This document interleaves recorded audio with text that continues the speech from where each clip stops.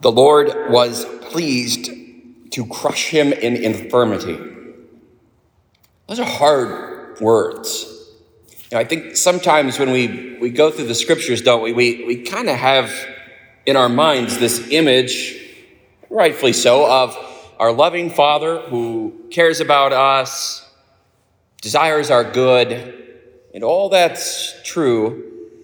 And then we have these passages from Isaiah where the author is saying that God was pleased to crush him in infirmity. Well, who are we speaking about here? In the prophet Isaiah, he's speaking about Israel, God's chosen people in general, personified as one person, often referred to in this passage of Isaiah as the suffering servant, because it kind of personifies Israel as a beloved son who nonetheless is allowed to be punished, even crushed. But then, of course, prefiguring the New Testament, it also refers to Jesus Christ, the beloved Son of the Father, literally the Son, the second person of the Holy Trinity. And we have this just shocking language, really, to say that the Lord was pleased to crush him in infirmity. Just the idea that would God allow his Son to be crushed in infirmity seems almost a contradiction in our minds as to a loving Father. And yet Isaiah even says, not only did God allow his Son to be crushed in infirmity, he was pleased. Well, there we need to stop and realize the language that is used there. Pleased, not meaning that God is happy with anyone suffering. God isn't even happy when his enemies, so to speak, suffer. Pleased meaning that God permitted it, that sort of thing. It may please the court, may the court allow, that sort of thing. So nonetheless, even if we soften the language a little bit, it's still pretty in your face that God permits, allows great suffering. It comes to us rather hard in our lectionary this weekend, and maybe it's as we turn into these darker days of the year almost, I got up this morning and pretty quick, I'm like, where'd the sun go? It's pretty dark when I get up. I had to get out my little sun lamp and put it there and stare at my lamp, my light box for a bit so that at least I'm told by my counselor, that's a good thing to let my mind think that at least the sun is there and I will be happy. I don't know if it quite works as well. But the church almost in this darker time of the year turns our thoughts to more difficult things, I guess you'd say. But now, why is this so important?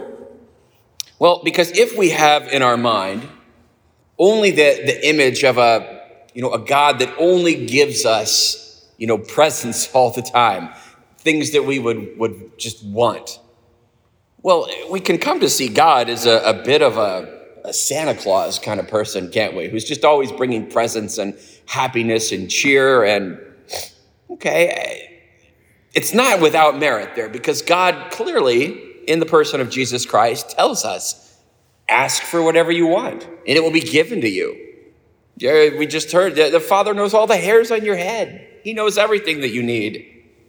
So ask for what you want and it will be given to you. Those are good passages. We like those, don't we?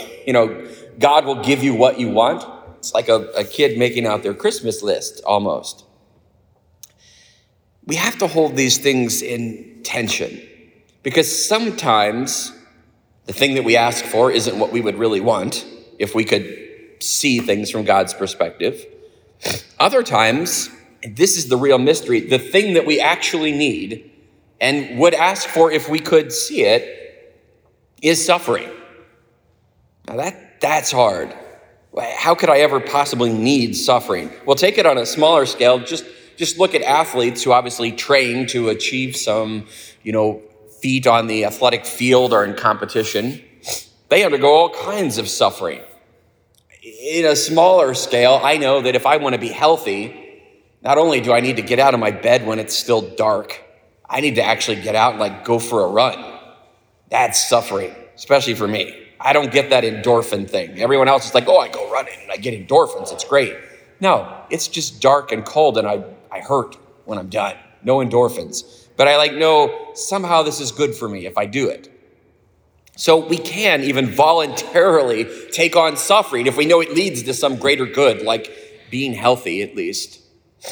And it's in that light that today it's so important that we see that God, if he permits suffering, he only does so because it brings about some greater good. And so we have to read all of Isaiah, and says, through his suffering, my servant will justify many. Why did God allow his son to suffer? Why allow the cross? Because through that, the greatest suffering that ever there was, came about the greatest good. The redemption of humankind, the debt paid for our sin, the ability for us to enter life with God required that the great debt of sin be paid, that there be suffering, and Jesus entered into that for us. That's what our second reading is about. The great high priest, that's Jesus. A priest offers sacrifice. We don't quite hear it today in the modern priesthood, but in the scriptures, if you hear priesthood, it means that's the person who's going to offer sacrifice. In the Old Testament, it was animals, goats, sheep, things like that. Jesus becomes the unique high priest in that he, rather than sacrificing some other victim, some animal needs to suffer, he says, no, I will suffer. Jesus becomes our great high priest precisely by saying, I'm not afraid of suffering. I will take on the suffering of all of creation. All of creation is fallen and needs to be redeemed. Okay, don't kill a lamb. Kill me. Jesus was not afraid of suffering in light of the greater good that he saw ahead. If I suffer on behalf of all creation will be redeemed. That's the greatest example of good coming out of suffering. But brothers and sisters, we are, through our baptism, joined into that great kind of mystery. That if there is suffering, God is pleased, he permits it to bring about something amazing. And of course, writ large, that is, through our suffering, we will be purified of our own selfishness and sin, and through the grace of God, be made fit to enter heaven. That's the big picture. But even on the little scale, if we are able to accept at least the sufferings that come each day, not fight against it, but to even say, God permits this, therefore I will accept it. Notice what happens. We become more detached from ourselves. We become someone who's not merely, give me what I want, and if I don't get it, I'm going to be upset. We become accepting of God's plan. In our gospel today, we kind of see this as an example. The apostles, in this case, James and John, they've secretly come to Jesus and they're like, Jesus, okay, we want you to do for us whatever we want. Now, that sounds pretty arrogant right there, except Jesus has said, ask for whatever you want. So like, okay, we're gonna try that. Jesus, here's what we want. We want to be in glory with you, reigning at your right and your left. We want to be number one and number two in your kingdom. And it's almost as if they've tried to get to Jesus first so that the other guys don't ask first. Like, Jesus, okay, can we reign with you at your right and your left? That's what we really want. Now notice that the other 10 become indignant, not because James and John are so arrogant, it's because they didn't think of it first. Like, we want that. You're trying to get this right and left. Who are you to do that? And a fight breaks out. Notice that's what happens if we focus only on ourselves and how much we can get, how much power we can get, how much influence we can have, how much pleasure, how much money, whatever.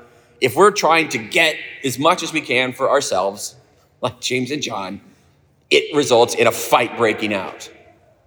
Jesus says, notice he doesn't deny them their place in glory. He actually knows they'll have it. But it's not a fight. If you want to be with Jesus forever, everybody can have that. If you want that more than anything. So notice James and John, they want the right thing, maybe not for the right reason, but when they get to ask for whatever you want, they're like, okay, what do we want? Heaven. They don't ask for earthly power. They don't ask to, get more of the earth stuff, more money. They're like, no, in heaven. So right away, let's see that that's good. They're not thinking about this world because they already know this all passes away. Anything I could ask for to have more of in this world, it's all going to end. Even if I want more health, more life, it all ends. So they want heaven. That's good. They just have this view that somehow, like an earthly court, there's only so many people that can be close to Jesus. It's not the way it is in Jesus' kingdom. And so he tells them plainly, okay, you want to be at my right, left in heaven? Fine. You follow me, you're going to get all that and more. But you can't fight about it. In my kingdom, the one who is the least is actually the greatest. You want to get to heaven? You want to be near me? Become the servant of all. Accept the little sufferings that will come and even desire to take them on. That's what a servant does, to take the lowest place, to say, here, let me do that for you. Let me help you with that. It says, I'm not the important one here. I will give myself. And that is the ultimate example we see in our great high priest, Jesus Christ, who not only said, here, let me do that, he took on all of our suffering. And so if we're faced, brothers and sisters, in our days with suffering, I think it's so good that we keep these kind of readings this week in mind, because it's not in the scriptures all just, ask for what you want and you're going to be given presents. It is true. We have a Father who loves us passionately. Jesus Christ became like us in everything so that he knows our weaknesses, the letter to the Hebrews tells us. All true, but not without a price. Suffering will come. The question is, what do we do with it? If we have in our minds a gospel that says merely prosperity, health, wealth, pleasure to anyone who follows Jesus, then we will be shocked when suffering comes, as it surely will, and we will fall away and lose the faith. But if we have a true understanding of this life and what it means to be in the love of God our Father, then when suffering comes, we don't have to like it. It's not like great suffering, St. Rose of Lima was one of those people that said oh, suffering, it's so great. If we understood how great suffering it is, we would ask God for more of suffering. I don't like Rose of Lima very much. Not one of my favorite saints, because I'm not there. We don't have to like suffering. But when it comes, if we have the right understanding, we'll be at peace to be able to say, oh, there it is. There's suffering. Okay. God, in your providence, I accept this. You were pleased. You've permitted this suffering. So I don't have to like it, but I'll accept it, knowing that somehow with you, God, greater glory always comes from suffering. You want the highest glory in heaven, become the slave of all. So somehow, if we embrace the suffering that God permits, it all works out for the best. That is a great mystery, but that's the truth. The truth is not wealth and prosperity gospel. The truth is, if you follow Jesus, you will have to die. That's all this language about baptism. Can you be baptized with the baptism I'll be baptized? Can you drink my cup? That's all suffering language. The chalice of suffering, a baptism which means death. Can you do that? The apostles say they can, and they do. They lay down their life for Jesus. They die for him. If we can accept that in our life, then we have the secret that suffering is not an end. It's not even something to be fled from and rejected. We could even embrace it, knowing that God sometimes does his best work through suffering. See, my servant shall justify many. Today, let us do our part to be like Jesus, who suffered for us. Can we accept what God gives us and so enter into glory with him?